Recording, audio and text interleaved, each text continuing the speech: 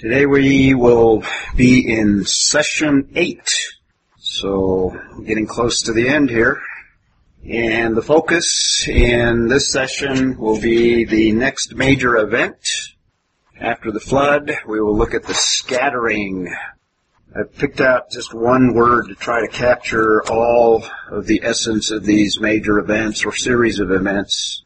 You could also describe it as Babel or Tower of Babel.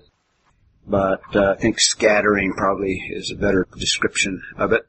So we'll look at the scattering and we'll follow the pattern that we've been looking to in the other major events.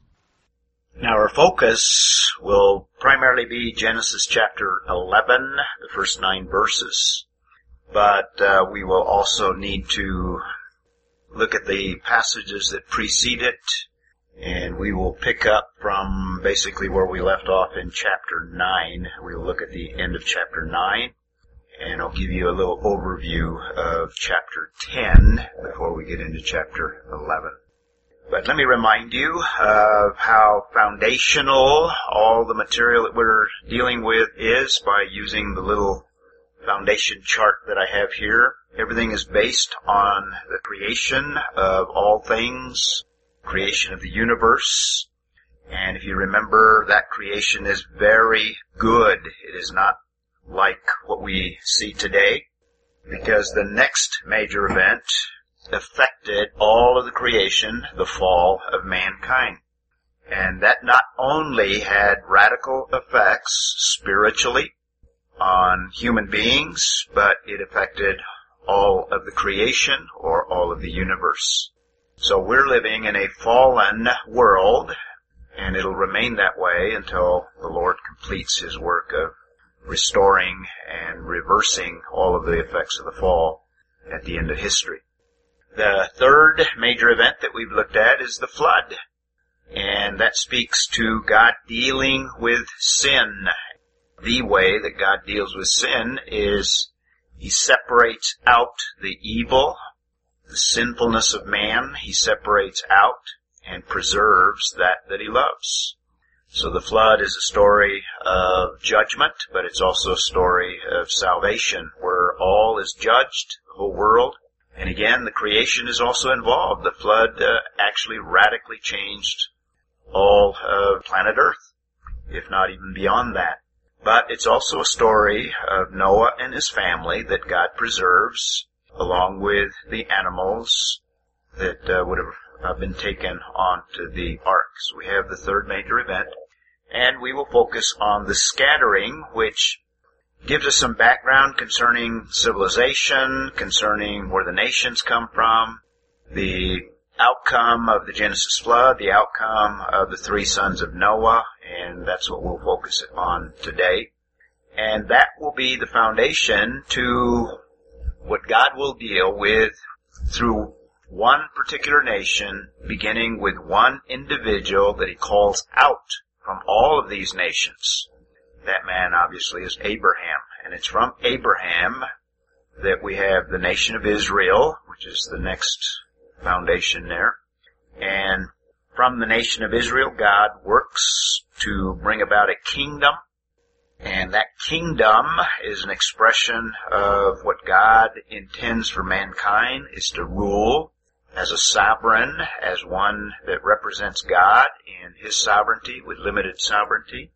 And this is how governments would fit in terms of God's sovereign rule. The nation of Israel was to be a kingdom, and it was a particular kingdom. We'll look at that in some detail. The problem with that kingdom is that it had sinful people led by sinful kings.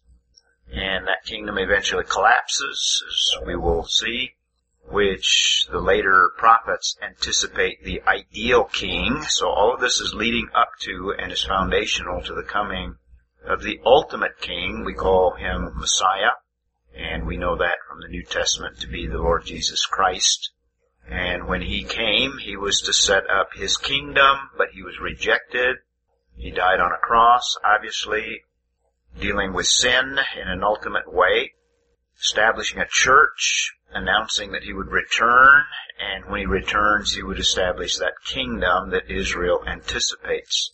And that kingdom will have all of the essential features of that kingdom that existed historically in the time that Israel was prominent in all of world affairs. So that's kind of the foundation. That's where we're heading, and that's where we're at in terms of the scattering.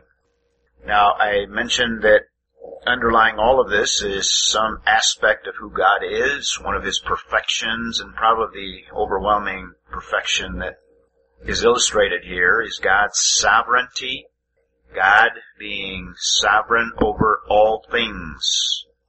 And what we mean by God's sovereignty, he is supreme ruler, ultimate ruler, supreme ruler with supreme and absolute authority. He yields to no power, he yields to no authority. And this is illustrated in how he deals with mankind in these early years. We've already seen that is in terms of how he deals with the Genesis flood, how he can affect a flood that encompasses the entire world. And we defended the universal aspect of the flood. So, God is supreme ruler. We see that in thousands of places all over Scripture. Just a couple of passages to reinforce the idea. Psalm 103, verse 19, tells us the following: "The Lord has established his throne in the heavens." Now that's his ultimate throne. The verse goes on, "And his sovereignty rules over all." And what is in view there is from heaven he rules over everything. Not only the material realm, but the entire spiritual realm. He is sovereign over all, and he rules over all. And we see that manifested in many ways. Another passage, Psalm 47:7, and these are just a couple of many that we could look at. Psalm 147:7, "For God is the King of all the earth." Sing praises with a skillful psalm. In other words, we should praise the sovereignty of God. It is one of the most comforting of all doctrines to know that everything is under his sovereign control, and he does as he sees fit, because he's also omniscient and knows all things, and he has all power to effect whatever he desires to do. So he is sovereign over not only all things, but specifically all angelic creatures, sovereign over Satan himself, all demons, all good angels. He's sovereign over nature. I tried to bring that out when we talked about the Genesis flood. Both inanimate nature as well as animal creatures.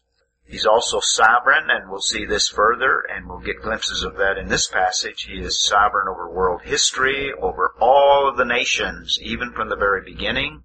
And actually the scattering is the story of God bringing about national entities. So he's sovereign over them, and he's sovereign over the kings and rulers of all of those nations. And therefore, he is also sovereign over all individual human beings, and that means he's sovereign over our lives as well.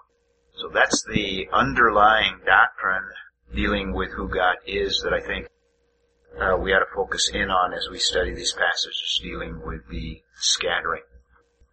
So turn to chapter 9, and let's look at the last few verses there. This is immediately after the Noahic covenant. And you remember we looked at that as a new beginning, where God assures Noah that he will never bring a flood. Noah would have needed this reassurance. I gave you some background on covenants, and that God has no need to enter into covenants, but he entered into to give double assurance, so that Noah would not fear another flood, and to also know that God is sovereign over all of the natural realm, and that he has control over all things that take place in that natural realm. That's at the heart of the Noahic covenant.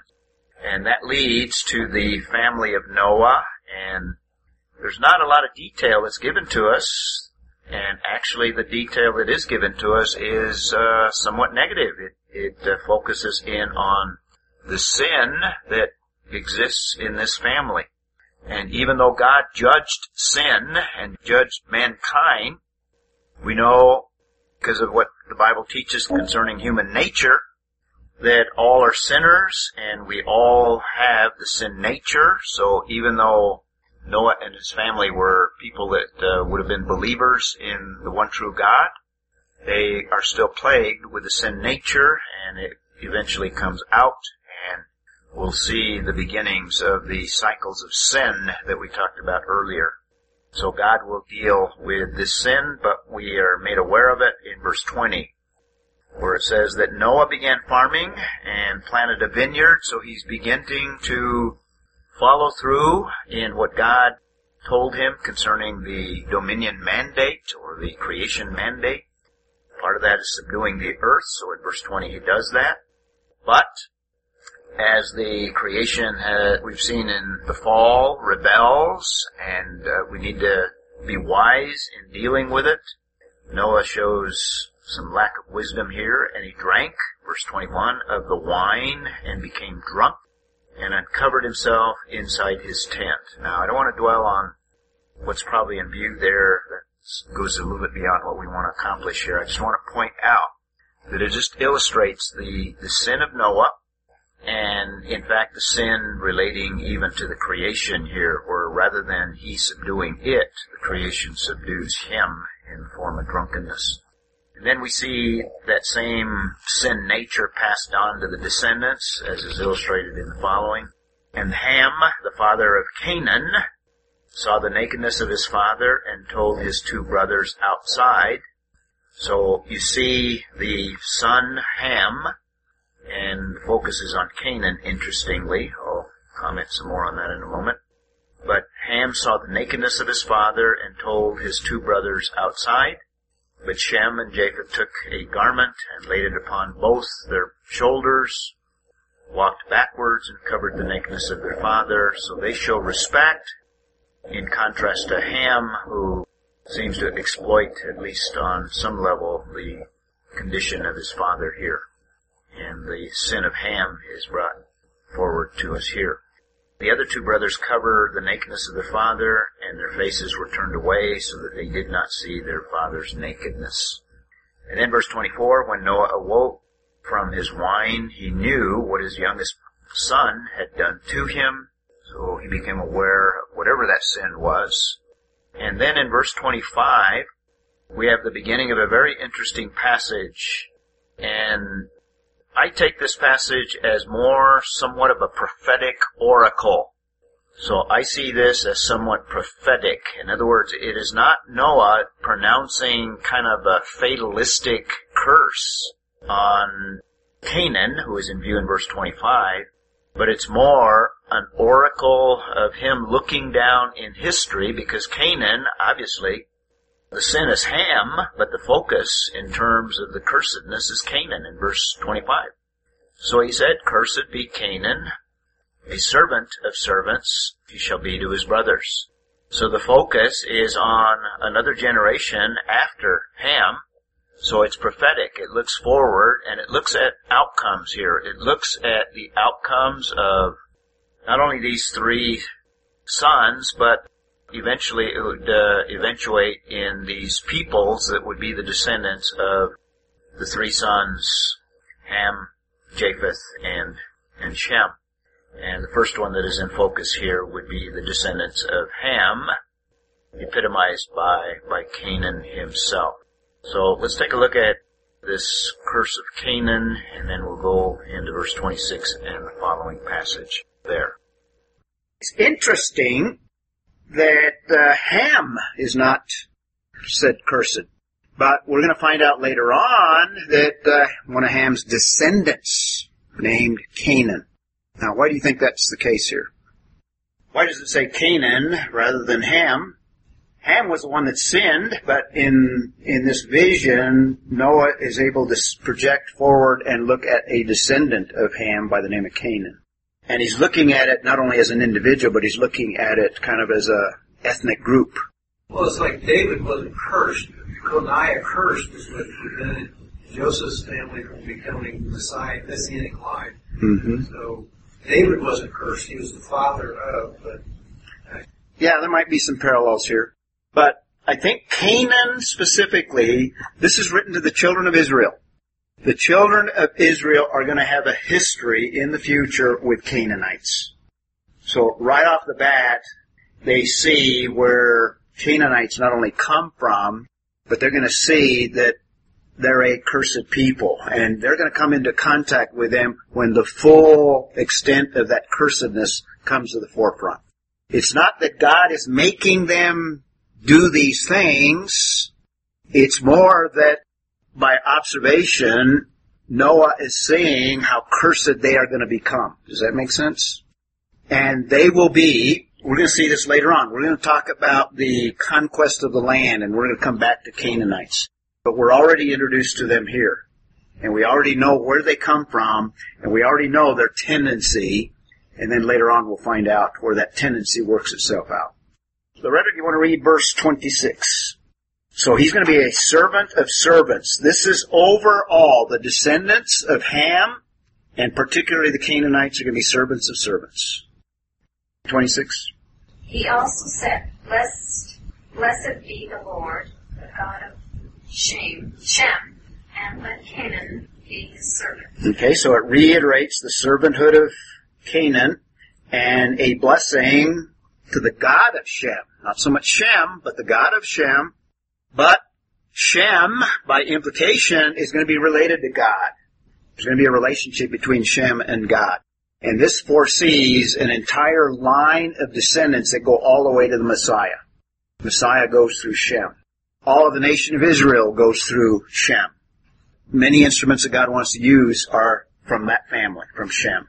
And God is the one to be blessed because God, in His grace, that works in men such that He produces these things. You want to read Mark 27, or not Mark 27. Mark, you want to read verse 27 in Genesis? May God enlarge Japheth, let him dwell in the tents of Shem, and let Canaan be his servant. Okay, again, reiterating Canaan as servant of Japheth. So he's going to be subdued, basically. And we have the third son. So we have Shem, and we have third one, Japheth here. And he has a future here. And he will be enlarged. He's going to have a bright future, it looks like. Let him dwell in it. So that's a brief summary of this prophetic oracle. If we had more time, we could spend an hour on this. There's a lot of insight there, and I could give you tendencies of these groups, but we need to move on. I gave you one. The Canaanites are going to be a very corrupt and a very debased culture, and works itself out. And I gave you the one on Shem. Shem's going to be related to God, and there's everything that God produces is going to come through Shem. Number 6, we have preparation for what God is going to do, and God is going to be selective in the Old Testament to work through a particular line, and it's going to be through the line of Shem. It's going to be through the line of Shem that God is going to be selected. Now, we'll talk more about this selective idea because a lot of believers have a hard time with a doctrine of selection. So we need to comment on it. So here is kind of the corruption of sin in the family of Noah and kind of how it's going to work itself out in time. Back to our little slide. Remember cycles of sin. I gave you this slide already. We see them again beginning with Noah. Remember the first one? What's the first cycle of sin? Starts with God. And what does God do? God works a work of grace. What's the work of grace at this point here? Saves humanity from its own destruction. Saves a family. That's the work of grace. Salvation in this example here. What happens next, secondly? What we just talked about, right? We have the corrupting effects of sin. Sin begins corrupting effects, and it began with Noah. And then what do we have? Number 3. God permits sin to continue to corrupt. Remember that one? God patiently endures sin, and sin reaches its full corruption. So the time between Noah and the scattering is this time where God is patiently enduring sin, and then at the Tower of Babel, sin reaches its full corruption, and God, what does He do next? What's the fourth cycle here? God intervenes to judge and save. That's the Tower of Babel. God intervenes to judge, and in terms of the Tower of Babel, not only is it a judgment, but it's a preservation. Not so much a salvation, so much as like Noah, but God intervening to change the circumstance, to deal with sin, basically. Those are the cycles of sin. We're see another cycle here. We're going to see this again later on. So in that oracle, we have Canaan, we have servitude, that's the emphasis of Canaan, and will become Israel's enemy. And Canaan is mentioned rather than Ham, the descendant of Ham, because eventually Israel is going to have problems with the Canaanites for much of its Old Testament history. Japheth is enlarged, which is a blessing. He's going to expand, and he's going to occupy a large area as well. And perhaps world empires might come through Japheth. Maybe not every one of them, but that might be most of the world empires may come through Japheth. Shem, Messiah comes through Shem. Kind of a summary of the oracles there. And what else comes through Shem? Scripture. Scripture comes through Shem. He's Moses' ancestor. Yeah, he has to be. He's an ancestor of all the Jewish people. So that's a little bit of the background leading up. It's kind of the end of the early history of civilization. Then in chapters 10 and 11, we have the early history of the nations. And chapter 10, you could describe as the origin of the nations. Where are the nations? Where do they come from? And how are they related? What are their relationships?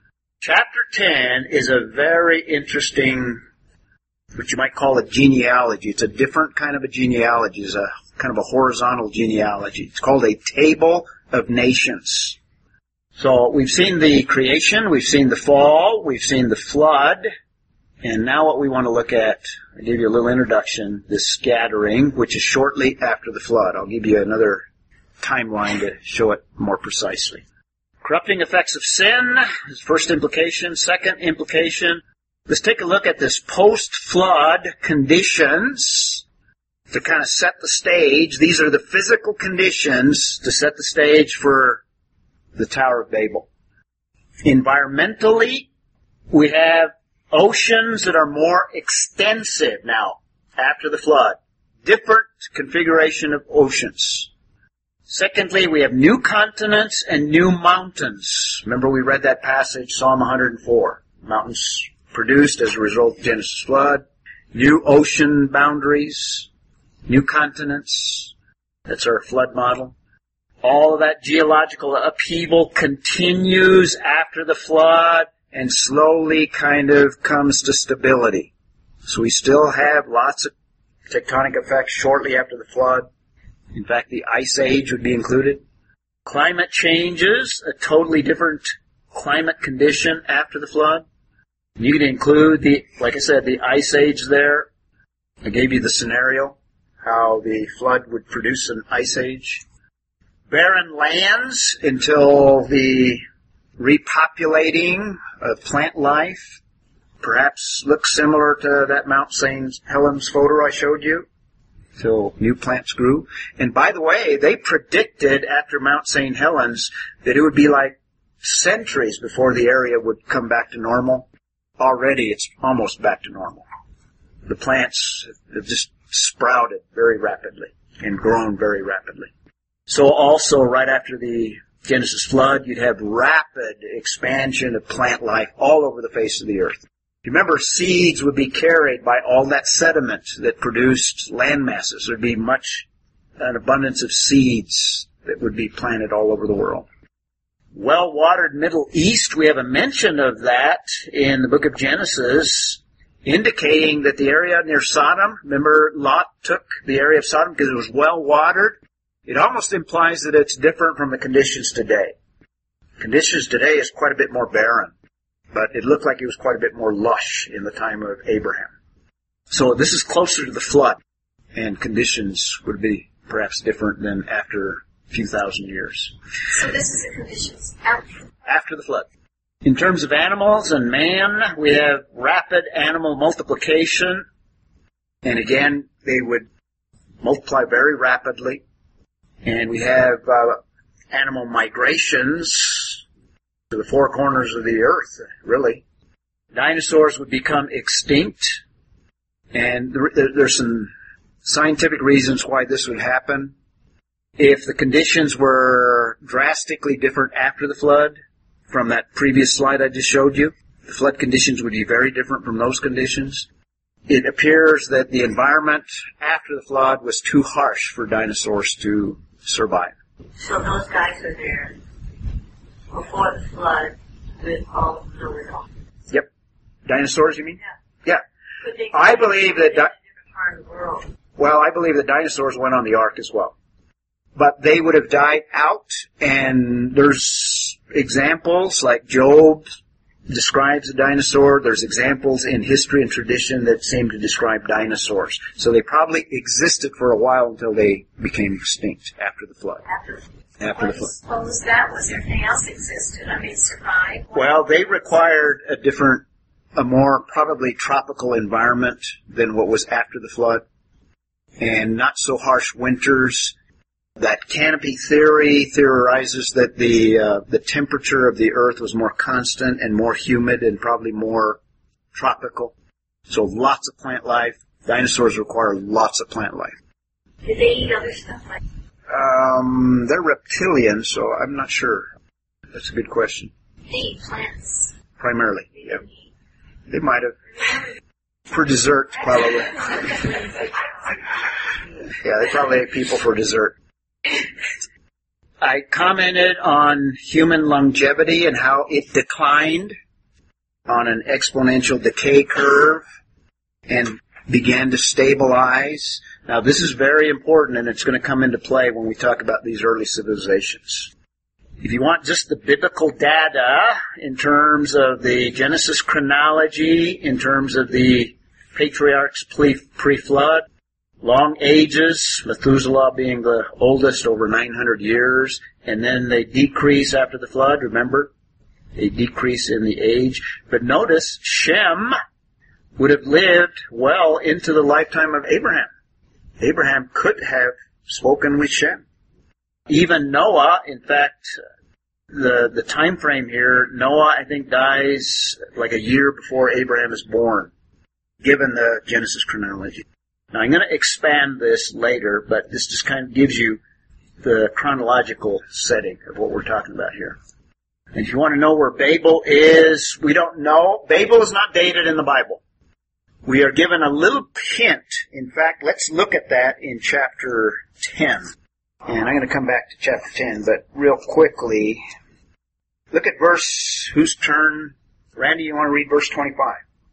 And unto Eber were born two sons. The name of one was Peleg, for in his days was the earth divided, and his brother's name was Joktan. Okay. See the little phrase?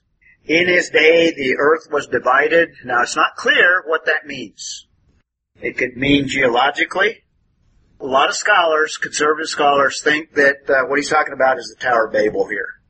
And if that's the case, in the chronology of Peleg, in his days, he was born about 100 years after the flood and lived, I can't remember, 200 years or something. It says so somewhere in there. But if he lived 200 years, then Babel would be in that time frame, probably closer to 100 years after the flood. Because this is a very short period of time from what we would call Babel and actually Abraham. And what we're going to propose here, or I'm going to propose, is that you have to account for all of the civilizations that exist in ancient time, but after the flood, because everything's destroyed. And everything has to come through Noah in this very short window of time. So I would put Babel closer to 100 years after the flood rather than 300 years after the flood, just to allow for more time in there, because we're already pushing it.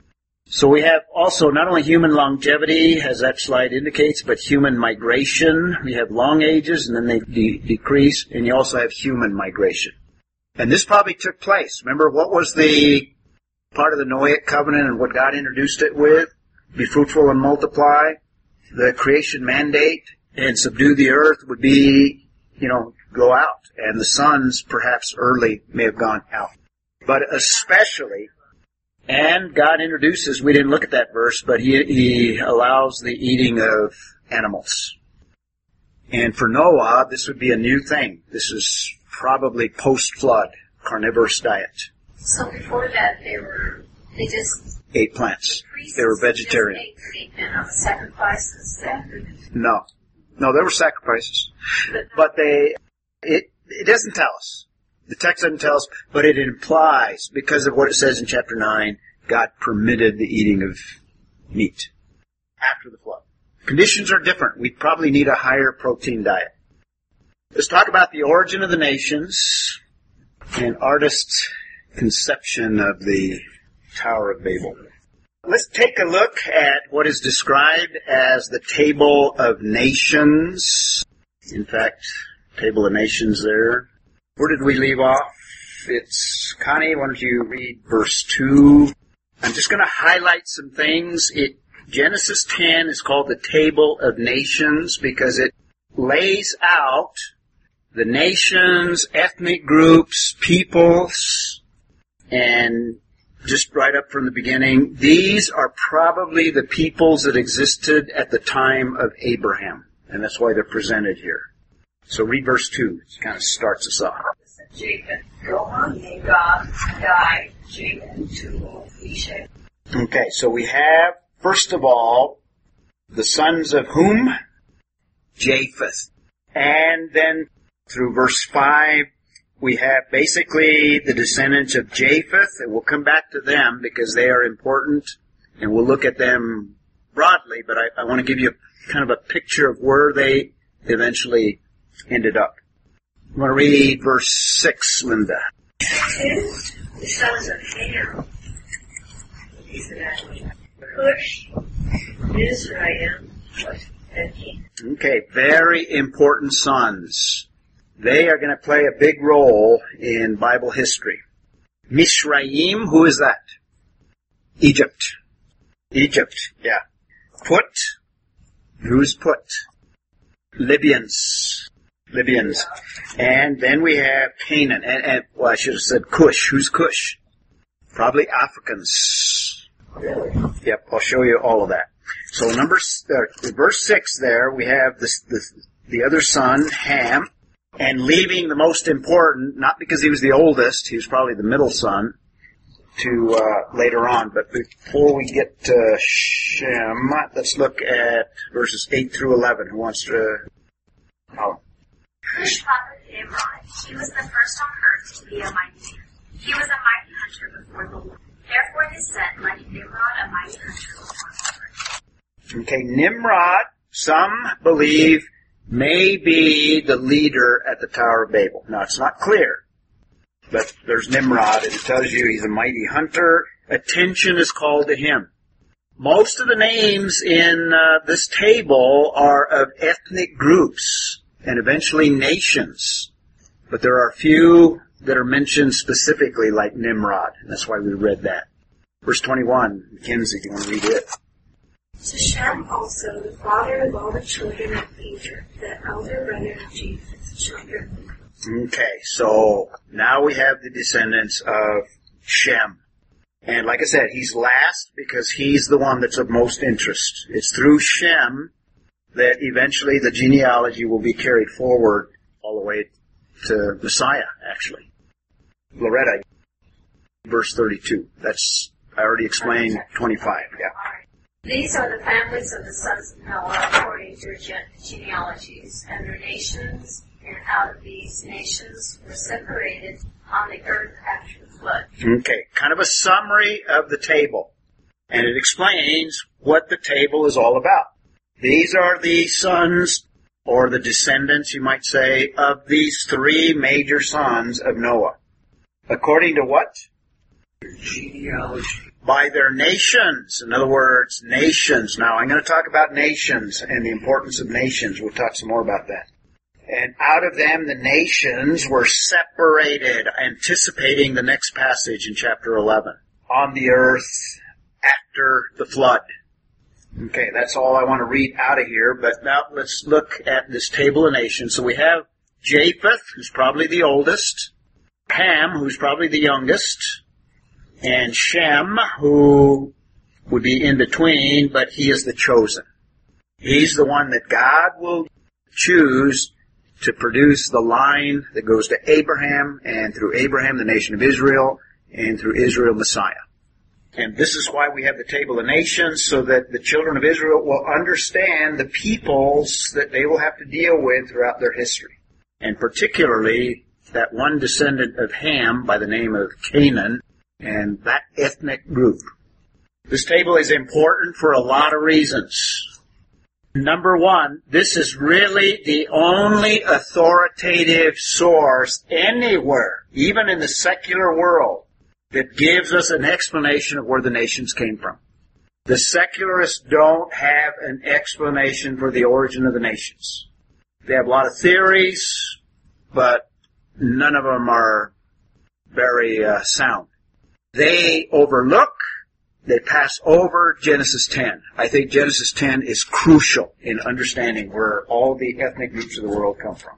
So you're saying also they reject the Table of Nations? Yeah, it's part of the Bible, and you can't, the Bible, what about, throw that away? Yeah, it's just mythical. But, if you look at it carefully, it gives you a lot of insight into a lot of things dealing with the nations, the origin of the nations. So there's no other record really amongst peoples or archaeologists. This is a unique record, and we would consider it an authoritative source of all ethnic groups. You have to trace all races, all ethnic groups, all nations. This is what Acts 17 tells us. We'll look at that in a moment. You have to trace them back to Noah, and you have to trace them also through those three sons. And then obviously Noah you would trace back to Adam. So when God created Adam, He built within the DNA of Adam all of the characteristics of all the ethnic groups on the face of the earth. And then that also had to go through Noah. There might have been some ethnic groups that didn't survive the flood, but they also had to flow through Noah and the three sons. And if you're careful, you can trace ethnicity back to these three sons. And I'll give you kind of a scenario as to where a lot of them come. Well, that was the reason I asked, because if they reject it, and they absolutely reject it, how can they do that? Because the secular world, historians trace those things, linguists trace those things, and it's there. If you're saying even though it's there, because it's biblical. Everything biblical they would reject. So they come up with their evolutionary theories to explain what you're describing there. Secondly, it's important because it gives us the national distribution at the time of Abraham. The peoples that existed at the time of Abraham, the nations. Thirdly, it re-emphasizes this idea of there's really one race, the human race, one family. There's variations, there's differences, there's ethnic groups that have developed over time, but really one family. And I'll give you that Acts 17 in a moment again.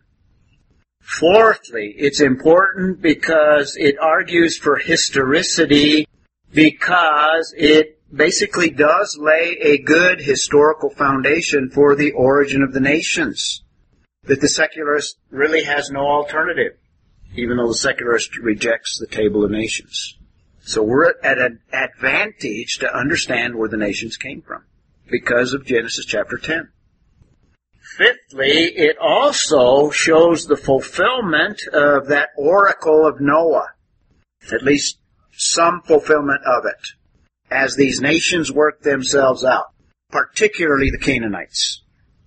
So 5 reasons why the Table of Nations is important. Now let's look at each of these. Now, we didn't read all of these names, but if you look in chapter 10, you will find the descendants of Japheth. Here's where they eventually settled. Everyone started over here somewhere. Well, they had to come off the ark, which the ark was right here, and it appears that they settled this, what's called the Fertile Crescent, the Mesopotamian area. And the descendants of Japheth tended to go north and west. Peoples like the Germanic peoples, who are an ancient ethnic group. Gomer seems to be the descendant of the Germanic peoples. So Germans can trace their lineage back to Gomer through Japheth. Javan, probably the forefather of all the Greek peoples. Meshech, southern Turkey. Tyrus, northern Turkey. Tubal, which is also mentioned later on. Russians, probably descended from Tubal. Magog, that's going to be mentioned even in Revelation chapter 20. Madai, so that's where Japheth's descendants tended to go. And nations were formed from these peoples. Ham, there's Put, the Libyan area. Misraim is Egypt. So the Egyptians, maybe not today, I'm not sure, it's a mixture of different Arab groups, but historically the descendants of Misraim would be the Egyptian empire and the Egyptian people of Old Testament time. Cush, Ethiopia, and eventually probably all of Africa. And then Canaan. There's Canaan, which kind of stands out, which children of Israel will have the most dealings with Canaan. They'll have a lot of dealings with Misraim too, but mainly Canaan. So Canaan is... No. The Arabs come through Shem. Yeah, I'll show that slide next. There's the descendants of Shem. Lud, probably this northeastern Turkey area. The Arameans from Aram. The Assyrians through Ashur. The Elamites through Elam. Arpachshad, this is where Abraham comes through. So they are Middle Eastern and probably a combination of Elamites and perhaps combination of Japhethites would be the eastern peoples that would have migrated all the way to Japan, China, Japan, Mongolia, and the east. What about the Americas? Would you say, too, that cross the straits to North America? Yeah. Probably from Elam, or the combination of Elam and intermarriage between tribes or peoples there. People where? Let me show you the next slide.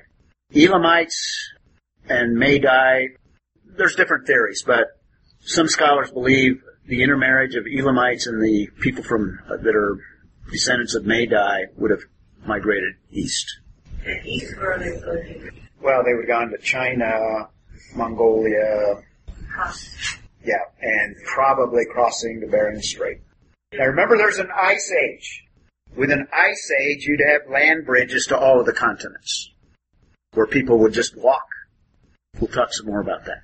So this is the table of nations in terms of the first generation of descendants after the three sons. And most scholars see these relationships. So the light blue, Japheth, the green, dark green, that would be Ham's descendants. The red would be Shem's descendants. And these are peoples that will also occupy a lot of Old Testament empires and peoples. Assyrians, Arameans, eventually Babylonians. They would be Shemites, or Shem's descendants. And that just superimposes that same slide with modern day boundaries. So this is Libya. See that? Libya, Put, Misraim, that's Egypt. Cush would be Ethiopia. Canaan would be Palestine, actually. This is present day Iraq right there. Obviously Turkey. Greece. Now Germany would be farther north, so these would have descended further north. This is Iran right here. See the boundaries? So that's the table of nations. That's where you can trace all nations of all world history. And the descendants after these that are in the table of nations, because there's more, these are just the main ones. The descendants later on would be all the way to the time of Abraham. So what's the purpose of this table? Well, it gives us the origin of the nations. Secondly, it gives us the ethnic affiliation of all these peoples, how they're related ethnically. Now, sociologists today call these races. You can see where and it's probably not a good description using the word race because, like I said, we're all of the human race. A better description would be these ethnic differences, these ethnic affiliations. And would they be the result of evolution? Nope. People being the sun. Nope, not evolution. We call it what? Variation.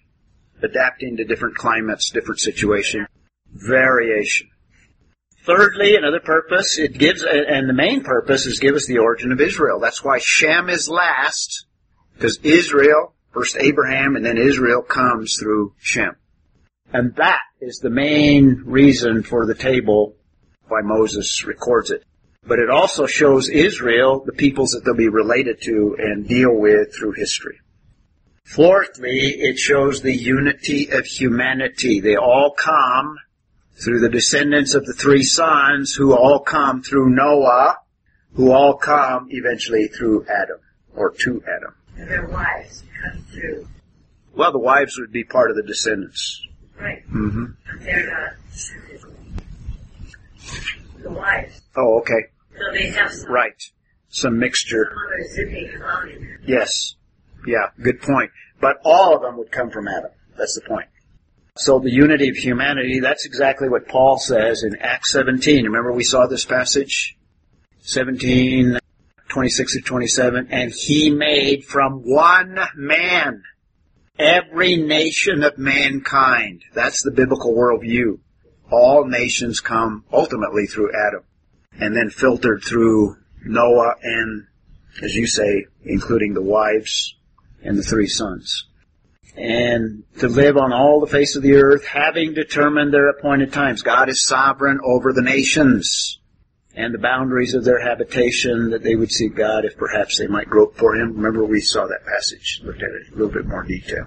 So we have the unity of all of humanity, just as Paul says and elsewhere. So that's chapter 10. And in chapter 11, we have the scattering of the nations. So in reality, chronologically, this event that is recorded in chapter 11 actually precedes chronologically chapter 10. Did you get that? What I'm saying is chronologically, this one event that's recorded in these first 9 verses of Genesis 11 actually takes place before the end product of the Table of Nations. In other words, the Table of Nations is the result of what happens at Babel. Does that make sense? And most conservative scholars hold that view. So let's look at chapter 11, and where did we leave off? It's Mark's turn. Read verse 11. Now the whole earth used the same language and the same words. Okay, what does that tell you? What's the difference between the same language and the same words? Okay, one language that has one structure, in other words, one system of syntactical rules, and one vocabulary. One set of vocabulary words.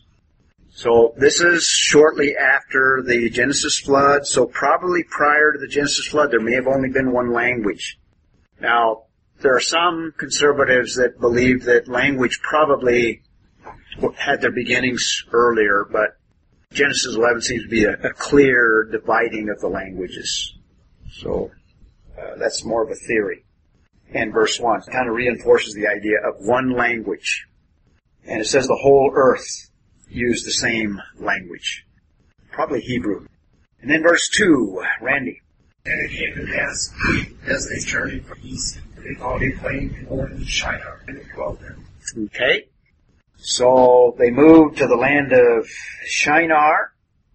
And the implication, what's the last major event from the flood? So Ararat, from Ararat, they settled eventually in the land of Shinar. Seems real close to the flood, or relatively close.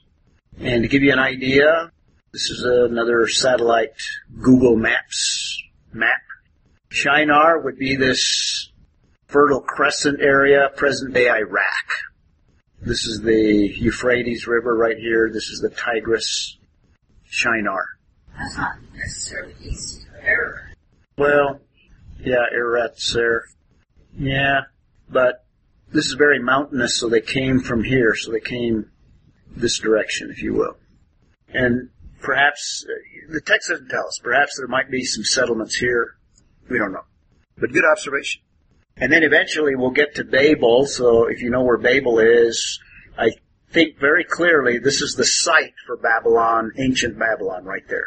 And it's believed that Babel is the forerunner to Babylon. Just to give you a perspective there. And let's read on. Somebody read verse 3. Connie. They said to each other, "Come, let's make bricks and bake them thoroughly. Use brick instead of stone, and tar fill." Read 4 as well. Then they said, "Come, let us build ourselves a city with a tower that reaches to the heavens, so that we may have a name for ourselves and not be scattered over the face."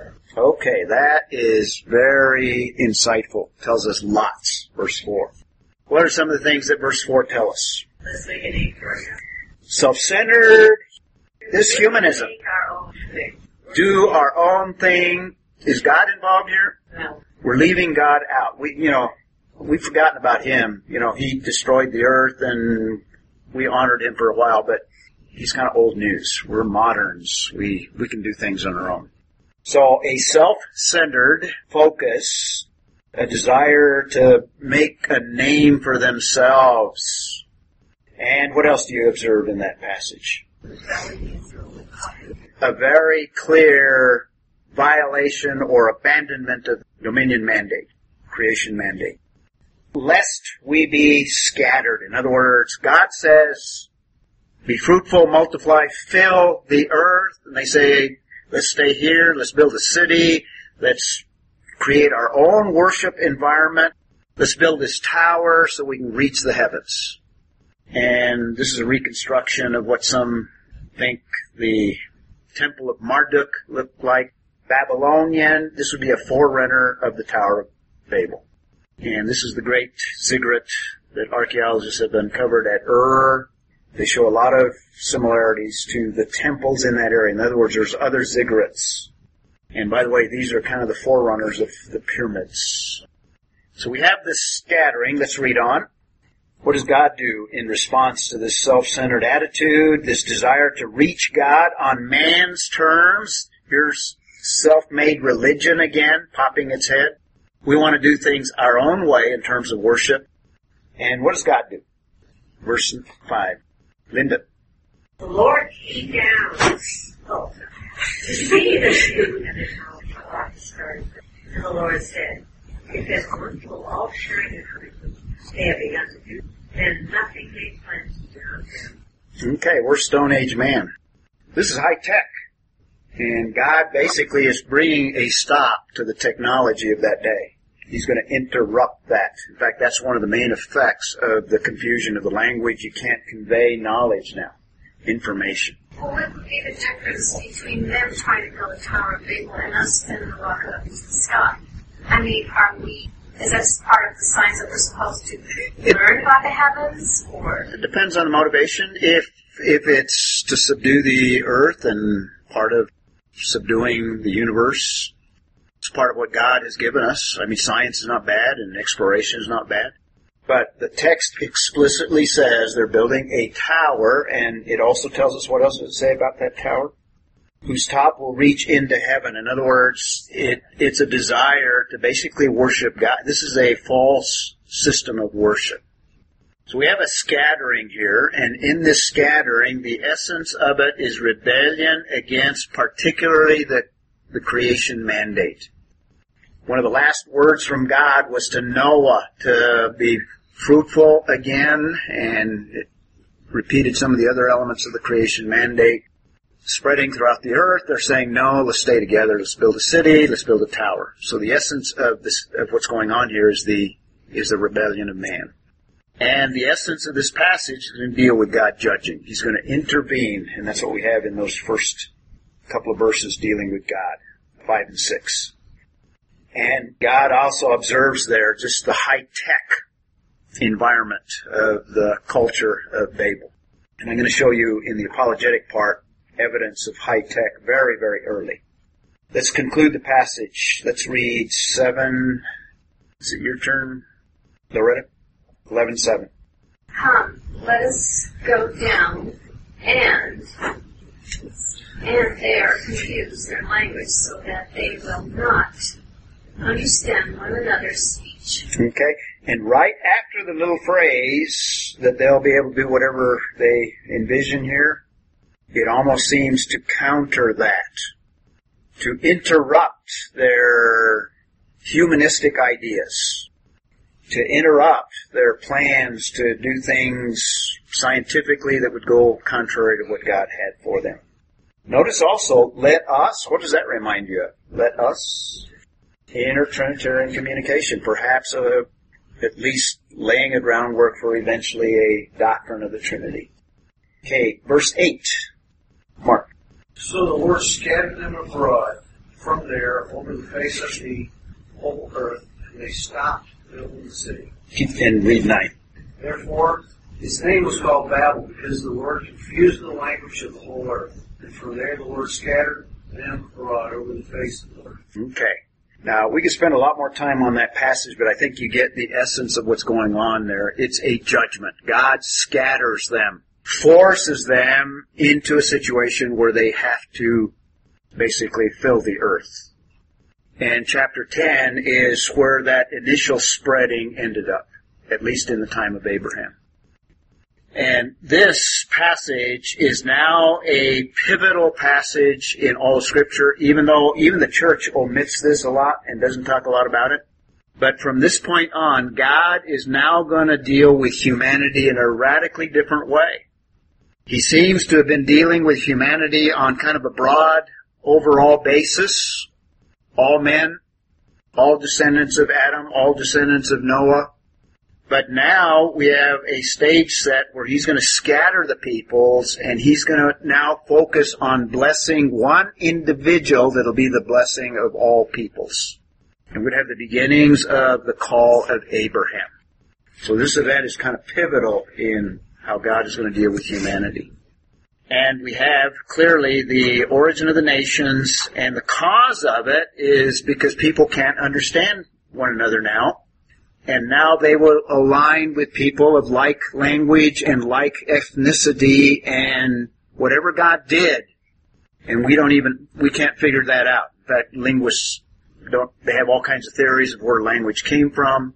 Something supernatural happened such that even the thinking, the concepts of words and ideas in man's mind had to have been altered such that now I spoke one language and now I don't understand that language, and now I'm inclined to have a different vocabulary.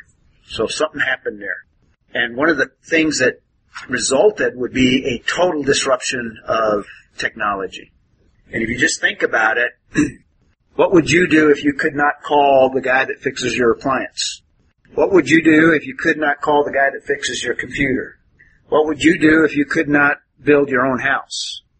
So you have conditions here. This is probably where shortly after Babel is where you would find Stone Age men, where just to survive, they would go to caves because they don't know how to build houses. And they would have to do desperate things to be able to survive. Now others, perhaps more acquainted with house building, would settle in different areas and build houses and that sort of thing. So this is where you would put a Stone Age, is after Babel. At least that's where I would put it in terms of world history. So we have the origin of the nations, and we also have a background to Babylon. This is a major theme of Scripture. Background to Babylon. Babylon comes from Babel. And the religion of Babylon comes from Babel. And Babel, or Babylon, will persist, where Babylon will be even destroyed even in the future from our day. Revelation 17 and 18. This is the roots of Babylon. The time frame of the scattering, I mentioned, if it's tied to that little phrase related to Peleg. Peleg lives about 100 years after the flood, and he dies about 300 years later. So in that time slot, you would put the scattering. It seems to be the best place.